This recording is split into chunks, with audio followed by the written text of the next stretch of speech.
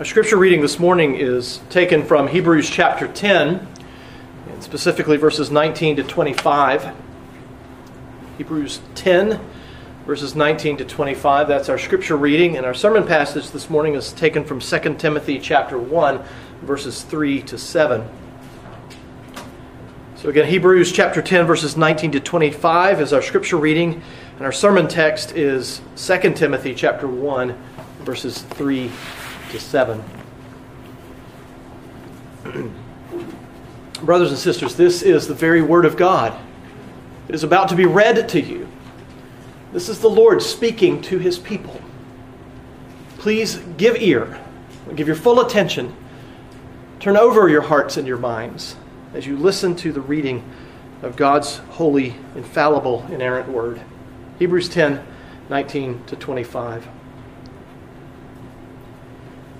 Therefore, brothers, since we have confidence to enter the holy places by the blood of Jesus, by the new and living way that He opened for us through the curtain, that is, through His flesh, and since we have a great priest over the house of God, let us draw near with a true heart and full assurance of faith, with our hearts sprinkled clean from an evil conscience and our bodies washed with pure water. Let us hold fast the confession of our hope without wavering, for He who promised is faithful. And let us consider how to stir one another up to love and good works, not neglecting to meet together as is the habit of some, but encouraging one another, and all the more as you see the day drawing near. Now, if you will, turning to 2 Timothy chapter 1, verses 3 to 7. I thank God whom I serve, as did my ancestors, with a clear conscience, as I remember you constantly in my prayers night and day. As I remember your tears, I long to see you, that I may be filled with joy. I'm reminded of your sincere faith, a faith that dwelt first in your grandmother Lois and in your mother Eunice, and now, I'm sure, dwells in you as well. For this reason, I remind you to fan into flame the gift of God, which is in you through the laying on of my hands. For God gave us a spirit not of fear, but of power and love and self-control. Thus ends the reading of God's most holy word. Let us pray. Our gracious Father, we thank you that you have given us your word. We thank you, O Spirit, that you caused men to write down exactly what you gave them to write. We thank you that you employed their personalities, that you used their life experiences, and yet, O Lord, we're grateful that every word of your word is your word. Every word of the Bible is yours. We're thankful that Scripture has been preserved, that it's been passed down to us. We're thankful for this precious gift. But we're also thankful, O Lord, for the author of this precious gift, the author of all Scripture, the Holy Spirit. And we pray that He would guide us now as your word is preached. We pray for His blessing upon the preaching of your word. We pray that He would help us to understand His intent. We pray that in our understanding, that by our understanding, through our understanding, O Lord, you would be exalted, that you would be glorified. We pray this in Jesus' name. Amen. I don't know about you in particular, but for me, the last few months have been a discouraging time. It's been hard in many ways. And I'm one who hasn't experienced or suffered firsthand the effects that have happened in our society. I haven't necessarily, I don't believe, I had a cold, I think, back in the earlier part of the year, but I don't think I came down with the coronavirus. I haven't been affected in terms of employment like so many people in our society have. And then I think for many of us, I hope it's not unsafe for me to sort of extrapolate out to others of us in this congregation that it's been hard, it's been discouraging, it's been challenging in many ways for a variety of reasons. We're cooped up in our homes, we don't really feel like we can get out, we can't really fellowship with one another. It's been difficult. When you read through 2 Timothy, when you read through this letter, the second letter that Paul wrote to his spiritual son, you get the impression that Timothy, at least at this point in his life, is discouraged as well. And while Paul doesn't directly mention it in 2 Timothy, he doesn't necessarily or directly mention the specific thing about which Timothy is discouraged. Most commentators speculate that Timothy was experiencing a period of discouragement in his ministry to the Ephesian churches.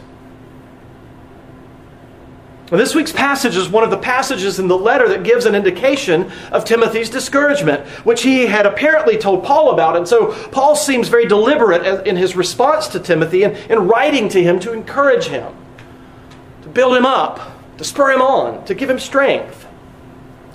He tells Timothy that he thanks God for him as he remembers him regularly in his prayers. He tells Timothy he is reminded of Timothy's sincere faith, as well as the faith of his mother and his grandmother. And he encourages Timothy to fan into flame the gift that God gave to him when he first believed.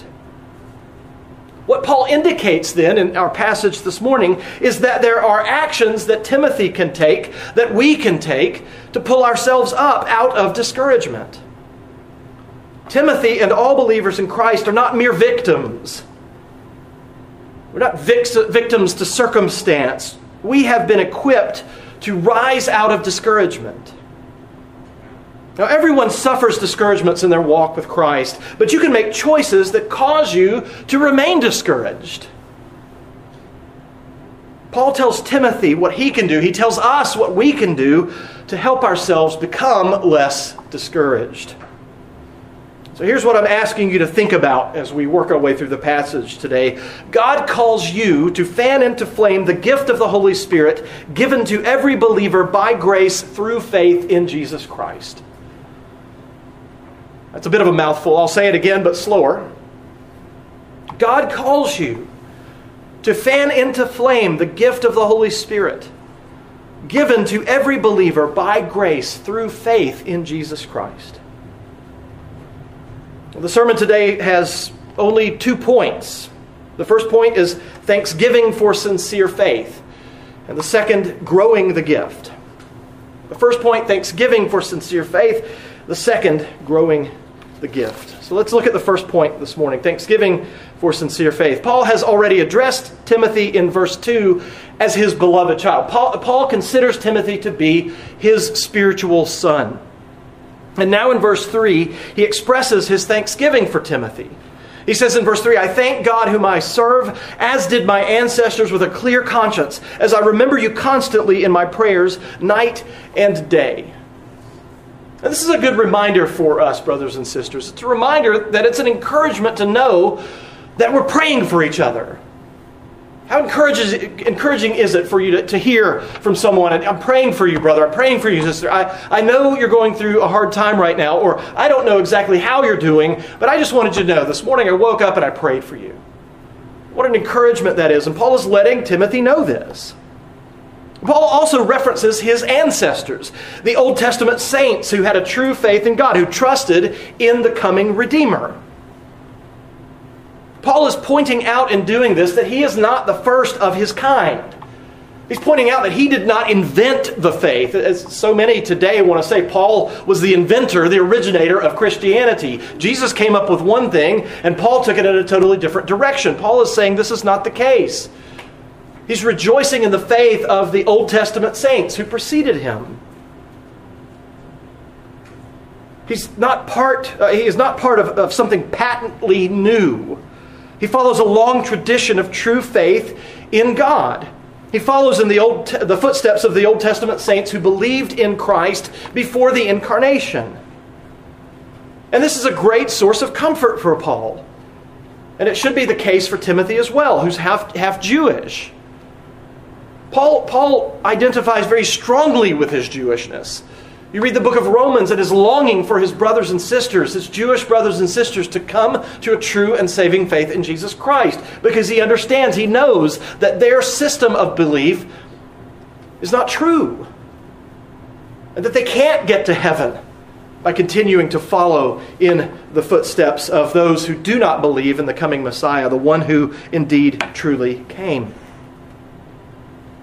And Paul says that his thanksgiving to God is given with a clear conscience. When Paul was a persecutor of the church, he hated Christ and his people. His conscience could not possibly have been pure prior to his coming to faith in Christ. But now he loves Christ. He stands in line with his true ancestors in the faith with a clear conscience.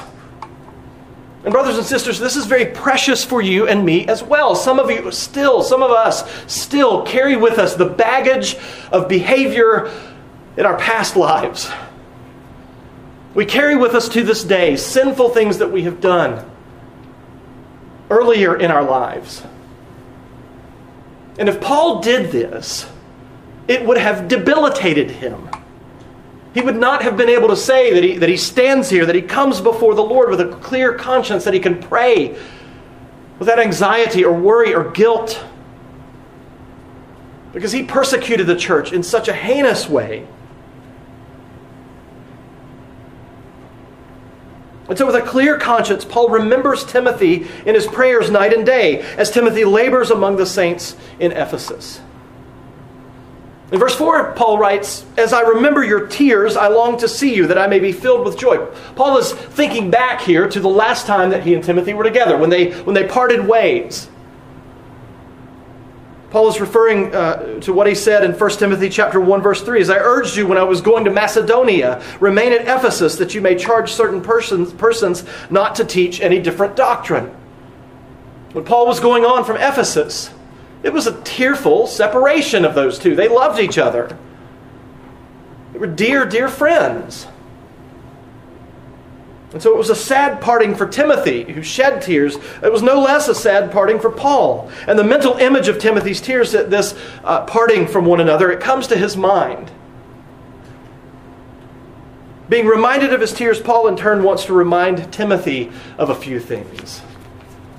And that's another thing that we can say about the Christian faith. It is a faith that remembers. One of the ways that you can encourage yourself in a time of discouragement, a period of discouragement in your life, is to remember. He says in verse 5, "I'm reminded of your sincere faith, a faith that dwelt first in your grandmother Lois and in your mother Eunice, and now I am sure dwells in you as well." Paul here is reminding not only himself, when he says, "I'm reminded of your sincere faith," he's reminding Timothy of this as well. He's taking Timothy back to first things, those things of chief importance. He's reminding Timothy of when he first came to faith in Jesus Christ. But he's also reminding Timothy of the upbringing that he had in a Christian family. Now, Jesus isn't mentioned explicitly here. But when Paul talks about sincere faith, he's talking about the faith in Jesus Christ. The object of true faith is always Jesus. We've talked about this before. It's nothing new. But so often in the world, what you're told to believe in is anything but. It's yourself. It's belief in faith itself. You've just got to believe. That is not the Christian, that is not the biblical perspective on faith. Faith always has as its object, if it is true faith, if it is saving faith, it always has as its object Jesus Christ. Faith itself isn't the object, it's the instrument. You think of it as an organ, it's a body part that you have that enables you to lay hold of Christ Jesus. Now, it seems as though Paul perceives that Timothy, in the hustle and bustle of pastoral ministry, has in some way forgotten about the object of his faith. And Paul here is encouraging Timothy by reminding him of Jesus in an indirect way. It's possible, brothers and sisters, believe it or not, for ministers of the gospel to forget about whom they preach and to not think about Jesus Christ. You probably know this from your own personal experience about yourselves. It's easy for all of us to lose sight of what is most important. We can all lose our focus on Jesus. Even the guy with the shiny red face standing up in front of you today. We do it. We lose sight. We lose focus. We start to get distracted by things. We begin to wander and stray. Paul is causing Timothy to refocus. He's taking his head and he's shifting it off of what has distracted Timothy, and he's causing him to look upon the face of the Lord Jesus Christ yet again. He's reminding Timothy of the reality of his faith in Christ by reminding him of the historic depth of his faith. Paul mentioned his own ancestry in verse 3. He knows that he is a recipient of an inheritance, faith in Jesus, that has been handed down from past generations. And now he's reminding Timothy of his own ancestry, although a more recent one.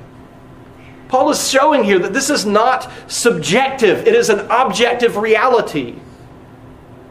And so Paul points to Timothy's more recent history, a personal family history, the faith of his grandmother and the faith of his mother. It's now Timothy's faith.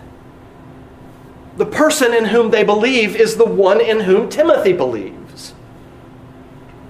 And so Paul is showing Timothy that he possesses an inheritance. Now, when I was little, I don't remember exactly how old. I don't actually remember doing this, but I was old enough to speak in complete sentences. And my mother's father, my grandfather, Papal, we called him. Somehow I had seen this shotgun that he had. It was a double-barreled 20-gauge shotgun, a Savage Stevens. And somehow I got it in my head that I wanted that shotgun. And I had the audacity, when my grandfather was still at that point in good health, to ask him, Papal, when you die, will you give me your shotgun? And he did. Now, objectively, in one sense, in a material sense, this shotgun, it's not worth a lot of money. Nobody who's watching this out there, there's no point in breaking into the house and trying to steal this thing. You're not going to get a lot for it, okay? Please. But in another sense, it is one of my most prized possessions. Because it was given to me from my grandfather. It's one of those things, those tangible things that I have to remember him by. And I don't have a great memory of him. He died when I was 10 or 11 years old. So I don't have a real strong memory of my maternal grandfather. It's a valuable possession. And what Paul is talking to Timothy about here is that he too has received an inheritance. That's a different kind of thing. It wasn't that his grandmother gave it to his mother and then his mother went off and gave it to him. It's not in the same way that you get a gift from someone who predeceases you. And yet what Paul is telling Timothy is that he has this gift. Timothy has inherited a far more precious gift than that shotgun that I got from my grandfather. And it is a gift, too, that has been handed down from generation to generation. We hand it down by teaching our children, by instructing them in the ways of the Lord, by raising them up in the way that they should go, by teaching them about the fear and the admonition of the Lord. And if Timothy is doubting the sincerity of his faith, he shouldn't, because the sincere faith of his grandmother and his mother is being demonstrated in Timothy's own life. And Paul is looking at it and he is saying, I can see as much as it is possible for me to see that you have a true faith in Jesus. I'm vouching for you here. And so what Paul is saying here is that Timothy should take heart, not because his grandmother passed the gift to his mother, who then in turn passed it to him, but because the same God who gave the gift to his grandmother and mother has given that gift to Timothy. And by implication, we can draw out from that if God has given you the gift of true faith, nothing can take it away from you. And that is extremely encouraging, isn't it? You can stand in the face of those who hate you if there are those out there who do. And you don't have to draw your sense of encouragement or discouragement in that case from how much they hate you. Because you know that your Father who is in heaven loves you. And if He loves you, there is no one who can do you true, lasting, ultimate harm. Well, that takes us to the next section, the final section, the second section of our sermon today, growing the gift. For this reason, I remind you to fan into flame the gift of God which is in you through the laying on of my hands. Now, Paul is sure that the sincere faith of his grandmother Lois and his mother Eunice dwells in him as well. And because of that, he can tell Timothy to fan the gift into full flame. to rekindle it if it has sort of died down. As one commentator has put it, it is the reality of Timothy's sincere faith that encourages Paul to expect as much from Timothy as Paul does from himself. Paul expects a lot from himself. But because Timothy has the same faith that Paul has, Paul expects just as much from Timothy as he does from himself. Now, we think of Paul as a super apostle, as a super Christian. There's no way that I can match Paul in zeal and in knowledge and activity and work on behalf of the kingdom. There's no way. And yet what Paul would probably say in response to the statement I've just said is, yes, you can. You have the same gift. You have the same faith. You have the same Lord. You have the same Spirit. And so it is good to know, it is good to be reminded that we have a true and living faith in us. If Timothy did not possess a sincere faith, he would have true reason to be discouraged. But since he does truly believe in Jesus Christ, he has true reason to be encouraged. Timothy has this gift, this inheritance that was given to him by God, just as it was given to his mother and his grandmother. That fact alone should be a source of encouragement for Timothy. And so he ought to be encouraged, but when he's discouraged, how does he fan that gift into flame? Before we get to the point of answering that question, we need to note the significance of what Paul is saying here. Now, his statement about Timothy, reminding Timothy to fan into flame this gift, has the force of an imperative, a command. It's not in the imperative voice there, but it has the same force. He's telling Timothy what to do. And what he's telling Timothy to do is to fan this gift into flame. It's something that Timothy has been given the ability to do. God never commands us to do something that we as believers in Jesus Christ are powerless to do. He gives us the ability to do it. Indeed, we could say He does it for us. He does it through us by His Spirit. He's not powerless because, as verse 7 says, He has been given the Spirit of power. Now, this word that's translated fan into flame by the ESV is used only here in the Bible. The New American Standard translates it to kindle afresh. We might say that the opposite of fanning into flame, the gift of the Holy Spirit, is found in 1 Thessalonians 5:19, what we read earlier before the start of worship today, where Paul says, "Do not quench the Spirit." The opposite of fanning into flame this gift is the quenching of the Holy Spirit. How is Timothy supposed to fan this gift into flame? Paul doesn't offer an immediate answer to this question. But what we can draw from this right now, where we are in the passage, is that believers must not quench the Spirit. Rather, we must fan the gift into flame. We must rekindle the gift, not allowing the fire to burn low. But Paul does give a hint as to how this is done through his repeated use of the words remind and remember in our passage. In verse 3, Paul remembers Timothy in his prayers. In verse 4, he remembers Timothy's tears. In verse 5, he is reminded of Timothy's sincere faith. And so in verse 6, he reminds Timothy to fan this gift into flame. But in the verses that follow our passage, the verses 8, 9, 10, and following, which are part of this same section of Paul's letter, Paul continues to remind Timothy of things that he needs to remember. Specifically in verses 8 to 10 and following, he reminds Timothy of Jesus Christ. He reminds Timothy of Jesus' sufferings and of the salvation that Jesus accomplished for us and applied to us by the Holy Spirit. He reminds Timothy that this salvation did not come to Timothy because of Timothy's own works, but because of God's own purpose and grace, which He gave Timothy in Christ Jesus before the ages began. This gift to Timothy stands outside of time itself. And so it's not affected by time. It's not affected by the circumstances of time. It's not affected by history. This gift is objectively Timothy's. Paul is reminding Timothy of things Timothy already knows, but that he needs to remember so that he might fan his gift into flame. And why is he doing this? Why is there such an emphasis in this passage on remembering, on reminding? It's because we forget. Now, I said we weren't going to make a huge deal in the worship service about Memorial Day, but I think there's a lesson to be learned from this, isn't there? Why is it that our nation has set apart a day, which happens to be today, to remember those who have fallen in service to this country? Why is it? Because the leaders of our country know that we as a people, as citizens of this nation, that we will forget.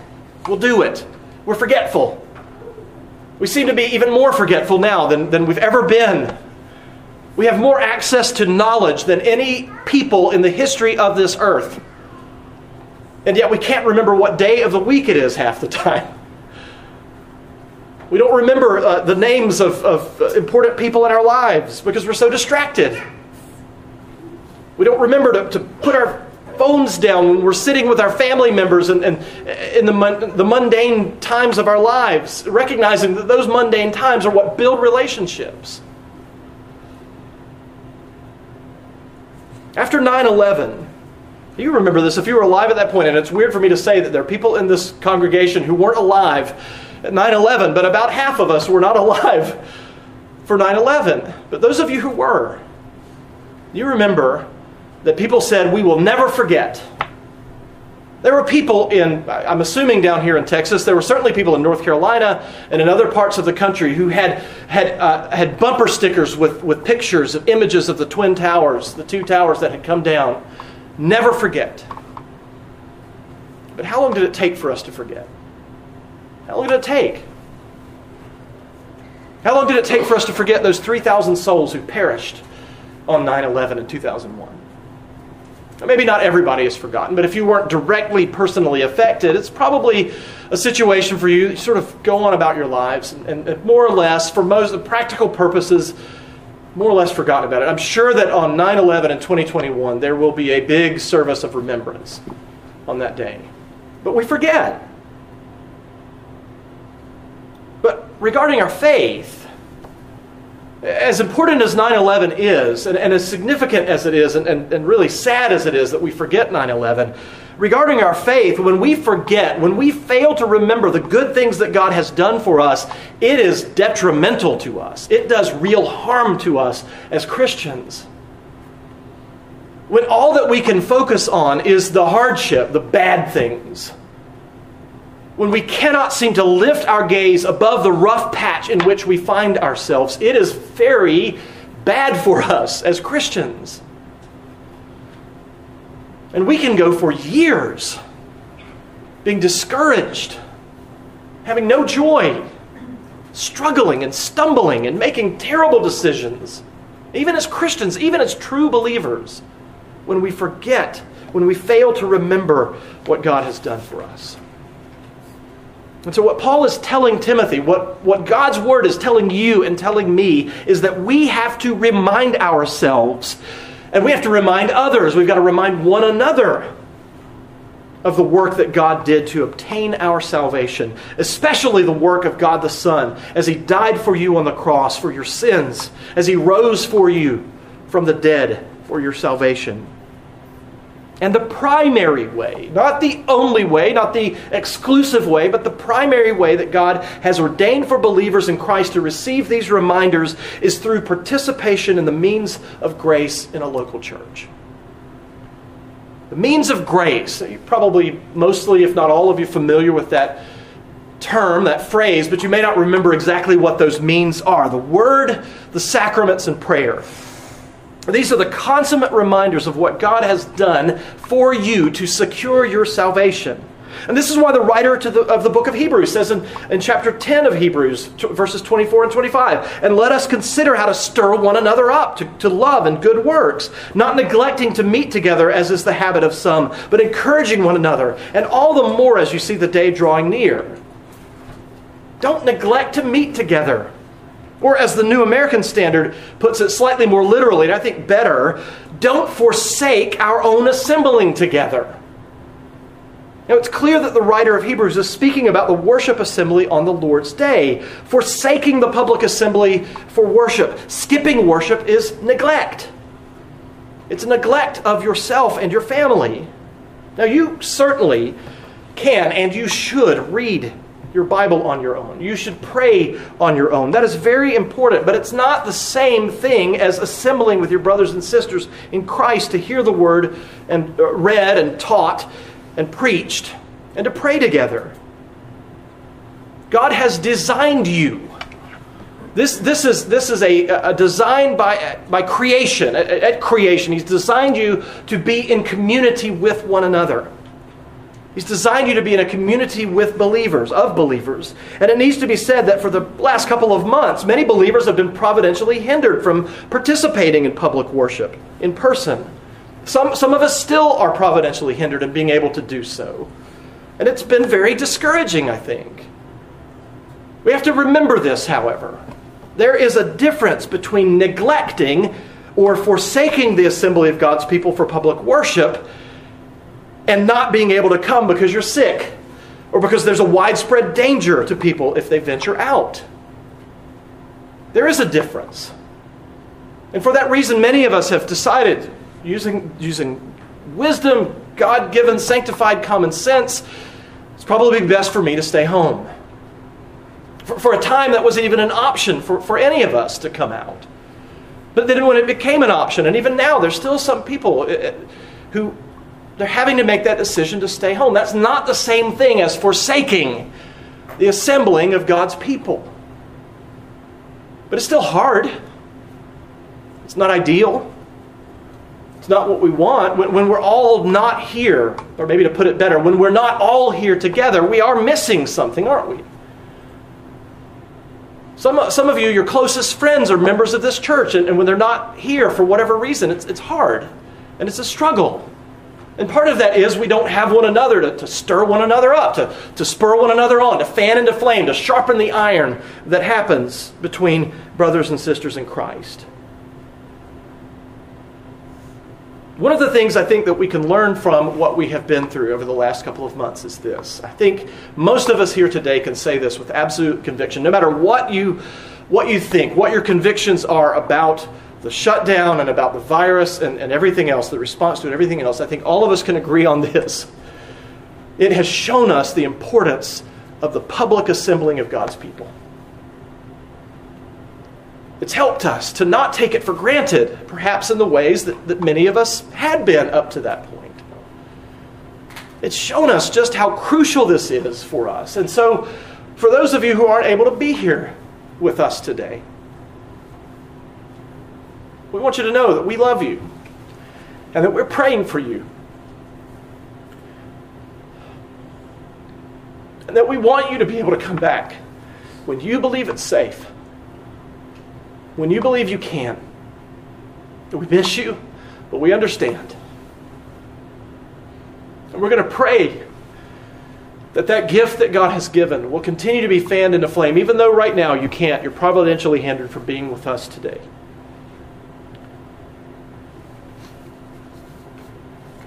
At the end of verse 6, Paul speaks of the gift which is in you through the laying on of my hands. Now, does this mean that Paul somehow conveyed this gift to Timothy when he laid hands on Timothy? Now, one commentator helpfully wrote, this does not mean that Paul channeled the Spirit to Timothy, but rather that Paul, by laying hands on him, confirmed the presence of faith in him, on which acknowledgement God gave the gift of the Spirit. So by Paul laying his hands on Timothy, he's confirming, just like he's doing right now in this letter, he was confirming that Timothy had the gift of faith. In 1 Timothy chapter 4, verse 14, Paul references Timothy's ordination, where he says, do not neglect the gift you have, which was given you by prophecy when the council of elders laid their hands on you. And in our passage, Paul mentions only himself laying his hands on Timothy in some sort of a separate incident. Now, it may be that this took place when Timothy first came to faith during Paul's first visit to Lystra on his first missionary journey.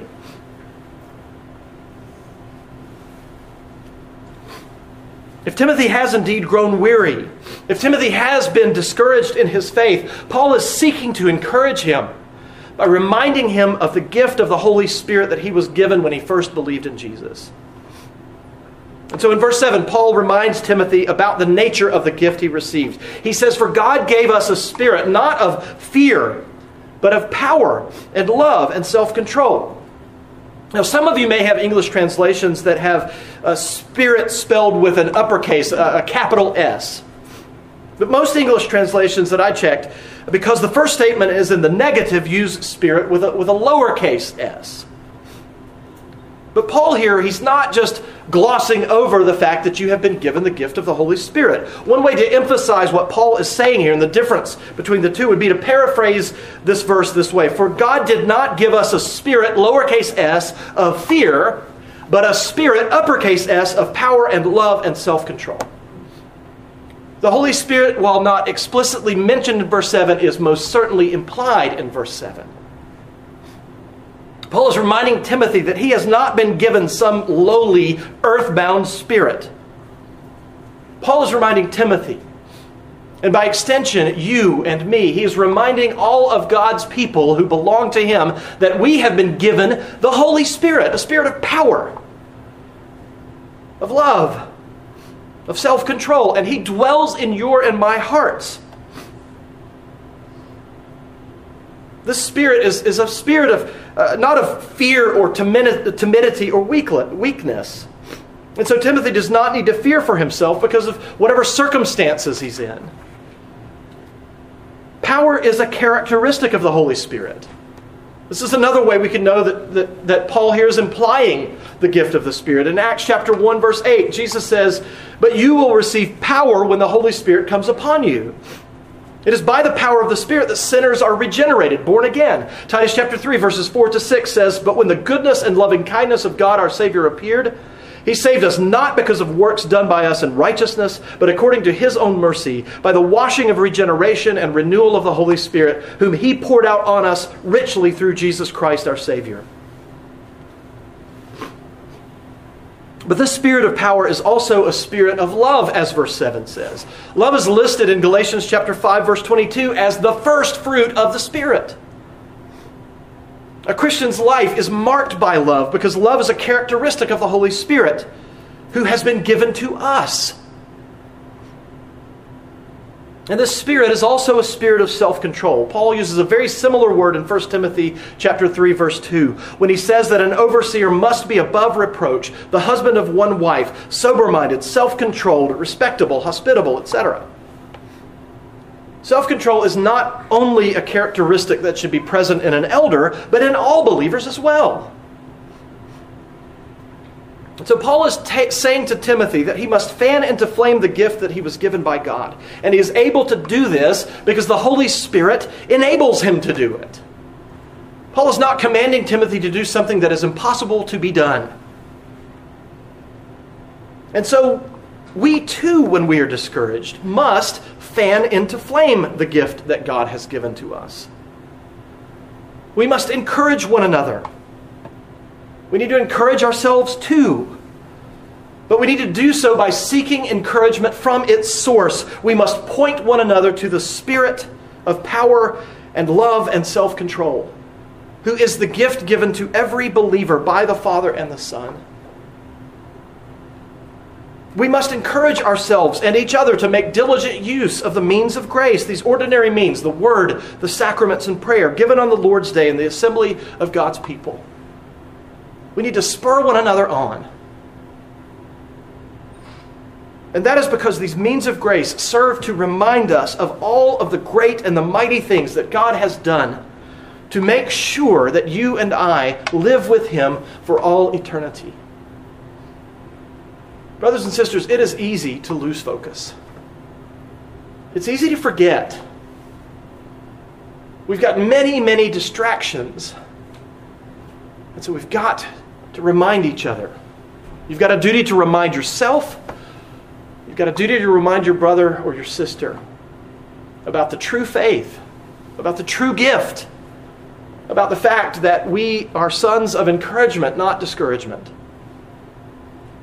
So let us do that for one another. Not because we're so special in and of ourselves, but because Christ Jesus, who dwells in us by His Spirit, has secured our salvation by His death on the cross and His resurrection from the grave. Amen. Let us pray. Our gracious God, we thank You that in times of discouragement, you encourage us by your Spirit. And you encourage us by the fellowship of your people, by the church. We are grateful that you have made us to be a part of your church and of this specific congregation. We pray, dear Lord, that we might be of service to one another the way that Paul was of service to Timothy. We pray, O Lord, that we might encourage each other to fan and to flame the gift that we have been given. We pray, O Lord, that you would help us to have joy and contentment and hope and love. We pray, dear Lord, that our lives would not be governed by fear, but governed by the hope that we have in Christ Jesus. And we pray this all in the name of Jesus. Amen.